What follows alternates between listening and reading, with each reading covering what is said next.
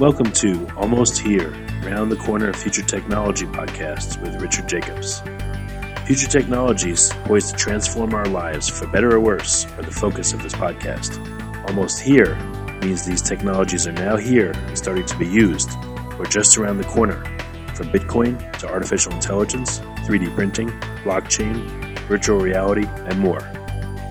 Hello, everyone, and welcome to the Future Tech podcast. My name is Chris Amsler, and our guests today are Sam Kotharani and Derek Manouge with Coral.io. Welcome, guys. Thanks for having us. Of course. Sam, give us a little bit about your background and how you got involved in the space. Sure. So I'm largely a software engineer.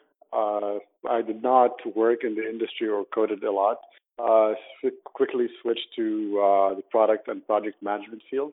I worked for a company in London for 3 years as a product and project management consultant.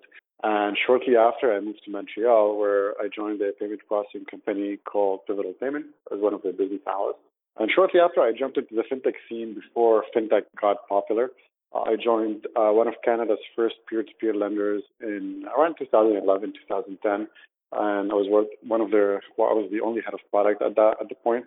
We took the company public in 2012. I was directly involved in that aspect of work. And by the time I left in 2016, we had a portfolio of $500 million. I got into the crypto space early on just through hearing about it as a hobbyist, through friends, family members, and just about the whole hype that was happening around Bitcoin. Just like everyone else, I was a bit skeptical about the potential of the industry, but over time, I got to learn about the potentials and how you can apply it in different aspects, especially in the financial sector, to kind of improve the efficiency of a lot of aspects, whether it's securities management, lending, different products. Until 2016, I was still part of IOU back then. My entrepreneurial bug kept getting bigger and bigger until one day I decided to go solo and launch Coral, which used to be Seedlify at that time. And I met Derek. I think Derek, we met April 2017. Yep. And since then, we've hit it off, and we've been working on this project, which we're excited to tell you more about in a bit. Excellent. Well, Derek, how did you get involved in the space? So I was formally educated as a mathematician, and naturally I have an interest for numbers and technology and things of that nature. Back in university, a lot of my research focus was primarily on mathematical finance and the applications of math to economics, as well as game theory. And most of my research back in that day was also in quantum information theory. So we kind of have that sort of merging of game theory, crypto, as well as quantum that was sort of interesting from my standpoint to be a part of from a research level, but I didn't actually get active. Sorry? What is quantum information? So quantum computing is what it's more commonly known as. It's essentially the models underlying and systems that would be underlying a quantum computer design. So that's typically very theoretical in nature because there's only very few, if you will, by definition, quantum computers that are in existence today. However, back in that day, it was the numbers that really attracted me to the space and the idea of what cryptography and these larger scale decentralized systems could actually thrive as in an operating world. I didn't actually buy Bitcoin until much later. And actually, the first Bitcoin I purchased was in 2013. It was gifted to me from a friend who now works at Ethereum. I kind of took the corporate route. My other friends went right into the crypto world. I started at Scotiabank earlier on, where I was focusing primarily on the credit risk modeling side, so risk management and managing the statistical and theoretical soundness of models. I moved from there to KPMG, where I was working not just on credit models, but essentially any sort of math or statistics or quantitative problems that some of the banks had challenging solving. So it was a great blend of getting access to fraud and credit and market and different types of risk. After sort of leading the quant team there, I started my own consulting firm, managed my own quant team in the Toronto and Canadian market, working with over 40 different institutions, governments, and financial regulators. And from there, I jumped ship and joined Sam to work on Coral. And how was it that the two of you met? It's a funny story. I think I was based in Montreal, and Derek is based in Toronto, right? And at that point, when I launched Coral, or the brand back then, Seedlify, I was looking for more of a credit or analytical guy, financial mathematician, kind of to join the team and cover the skills that I'm not that strong at. And I think I had a friend at National Bank at that point, and I was just talking about it in front of him, and he referred me to a common contact between Derek and himself, who also works as a KPMG consultant, and he made that intro. It happened that I was in Toronto in March for a Mars event, and I think Derek and I met. We kept talking, I think, for a month and a half, just talking about the vision, about the company, how it can be involved. And I think since then we noticed that we share the same vision and goals for what you want to do. And the product has changed completely since then, from where we at in March 2017 till today. Awesome. So what does Coral do? So in essence, Coral is basically revenue sharing on the blockchain. When we started with a goal of solving a problem, the raising capital industry, right? So we looked at the startups and the early stage technology companies that are actually in the process of raising capital, and that industry was pretty much not obsolete, or more not a lot of innovation happening there, right? If you look at that industry, it's been focused more on venture capital or the traditional ways of raising money. And we wanted to see how could you do that better? How could we innovate within that space?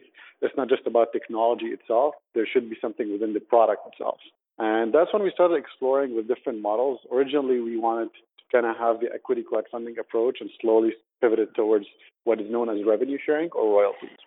The royalties industry has been popular for a while in the pharmaceutical industries, oil and gas and mining. And we thought about what if we bring that to technology companies or early stage fundraising.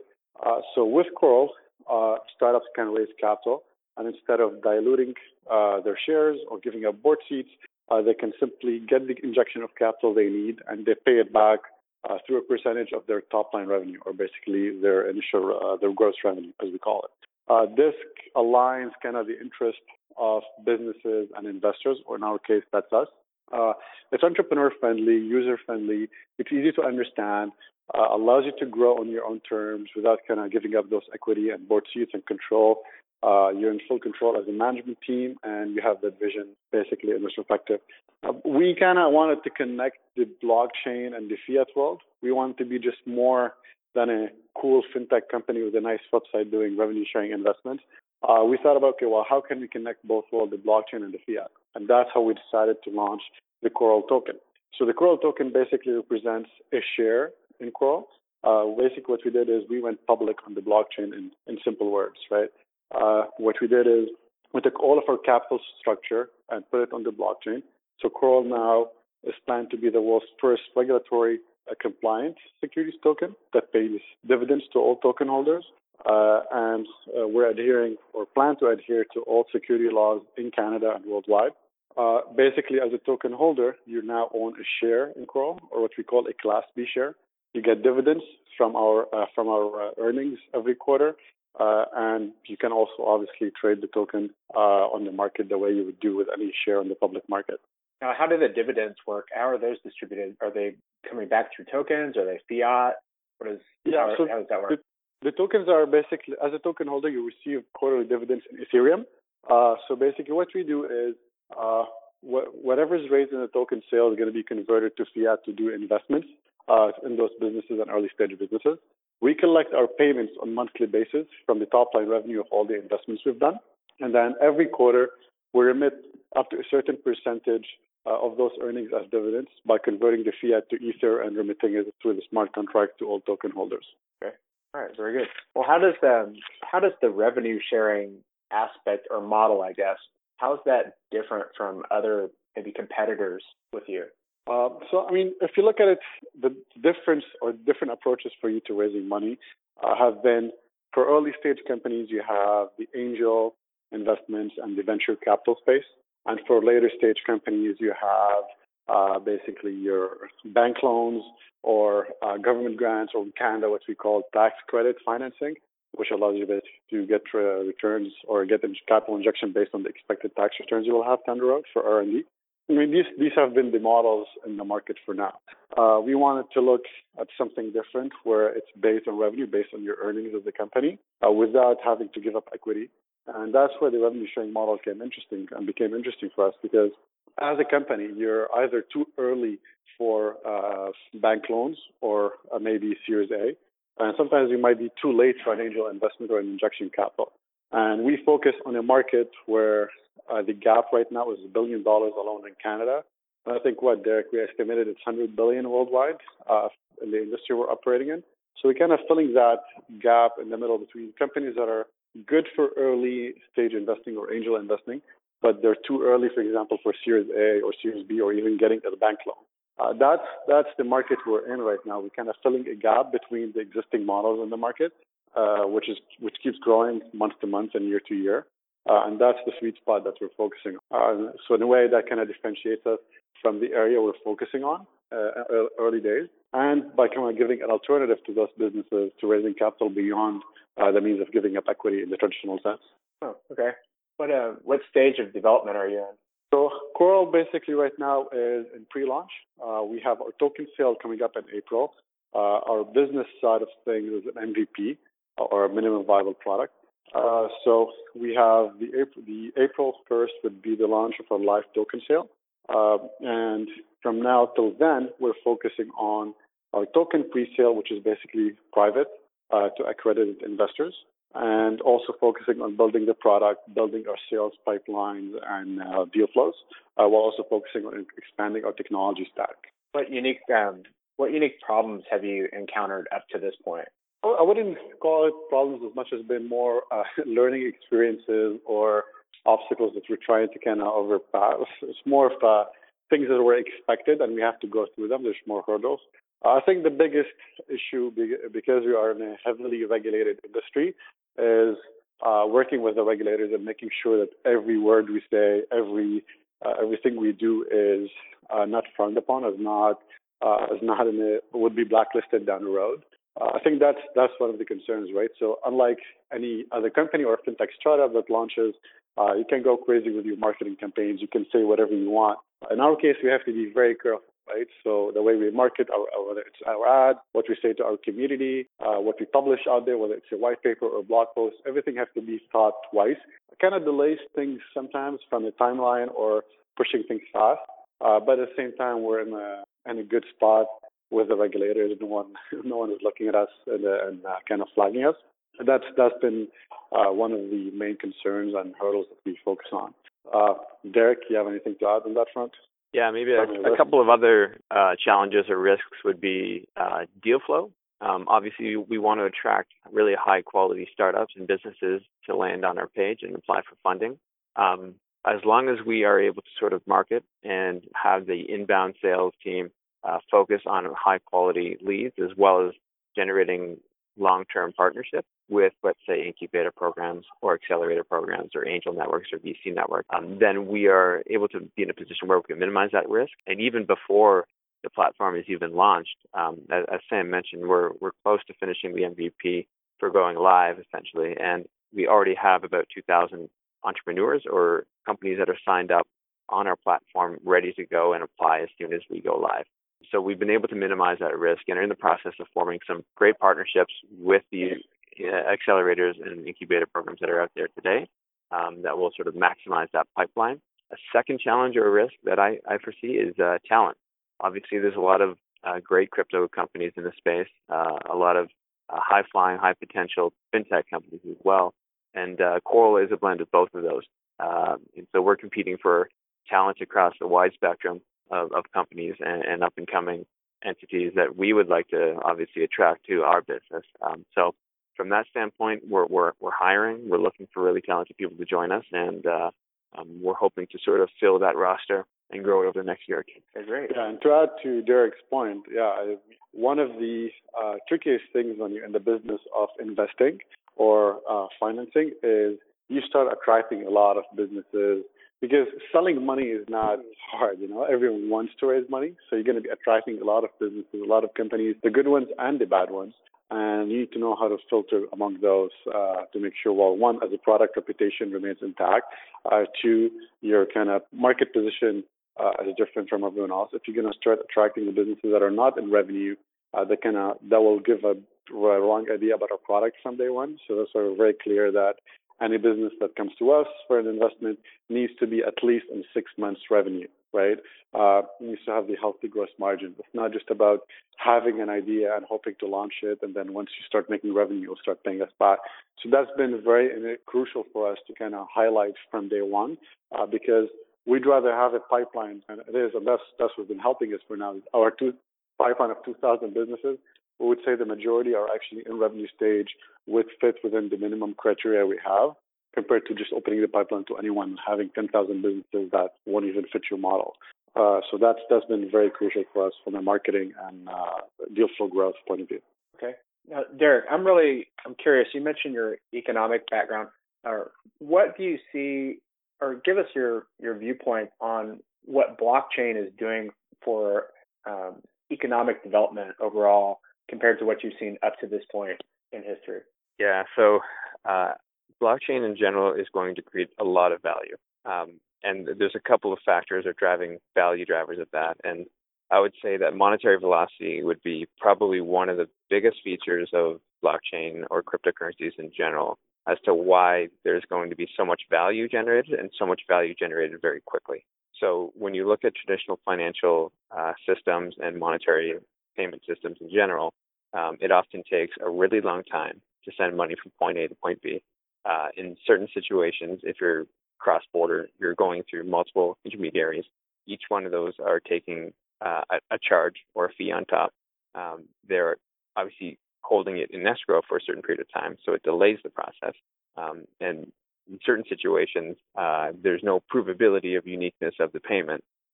So there are potential opportunities for fraud to occur, or let's say your payment might go missing and then it gets sunk into some sort of recourse action.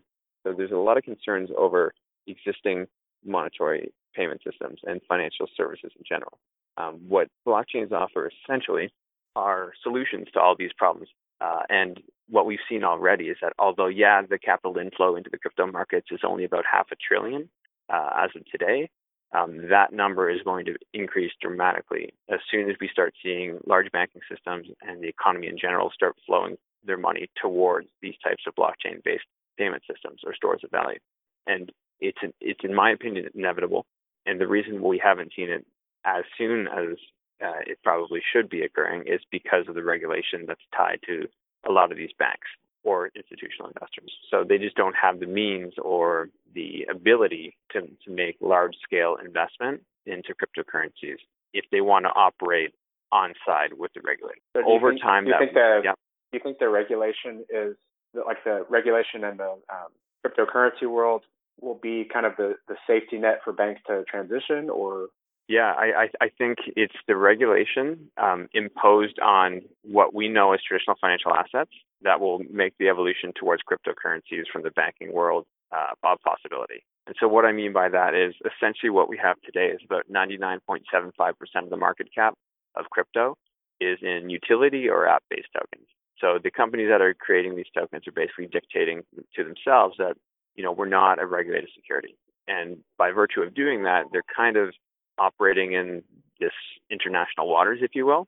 And so the banks have shied away because the regulatory risk is just too high. Once we start moving towards more regulated securities tokens, we're going to see the banks and institutional investors start deploying a lot more capital towards it because this is what they're familiar with. And if they're mandated by their investment thesis to work within a regulatory environment that has been signed off on by the board, by management, and by the regulators that they work with, then they're far more inclined to move towards a security that they know and love, but has the blockchain technology that can facilitate all the benefits that we know and love. So with your unique viewpoint, looking back 10 years ago and just thinking about that for a moment, fast forward to 10 years from now, what do you think is going to be economic outlook for the future with blockchains or whatever happens to be around at that time? How does that look? Yeah, so I see one of the outcomes of this movement is a disintermediation of jurisdictional regulation. So what I mean by that is essentially right now we have the SEC, which they regulate securities in the U.S. We have in Canada the CSA and provincial regulators that regulate securities here. And then around the world, there are provincial and or state level or nation level regulators that have oversight and are in charge of protecting investors as well as ensuring market efficiency across their own jurisdiction.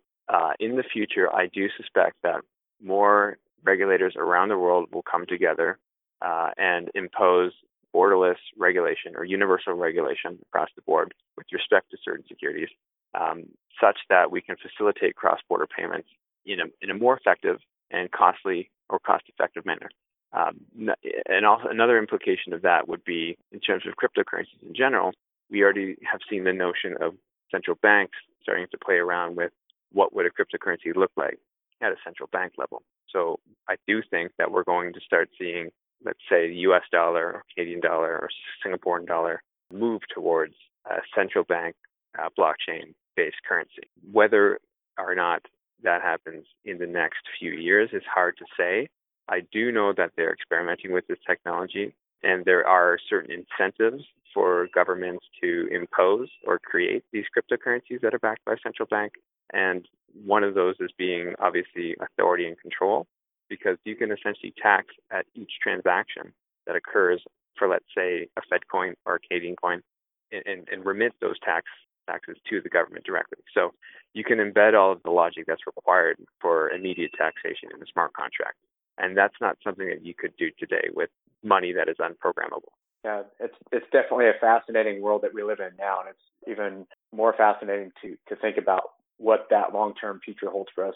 Everything operates so quickly in the space that we're dealing with right now. It's interesting to think about how quickly it will operate many years from now.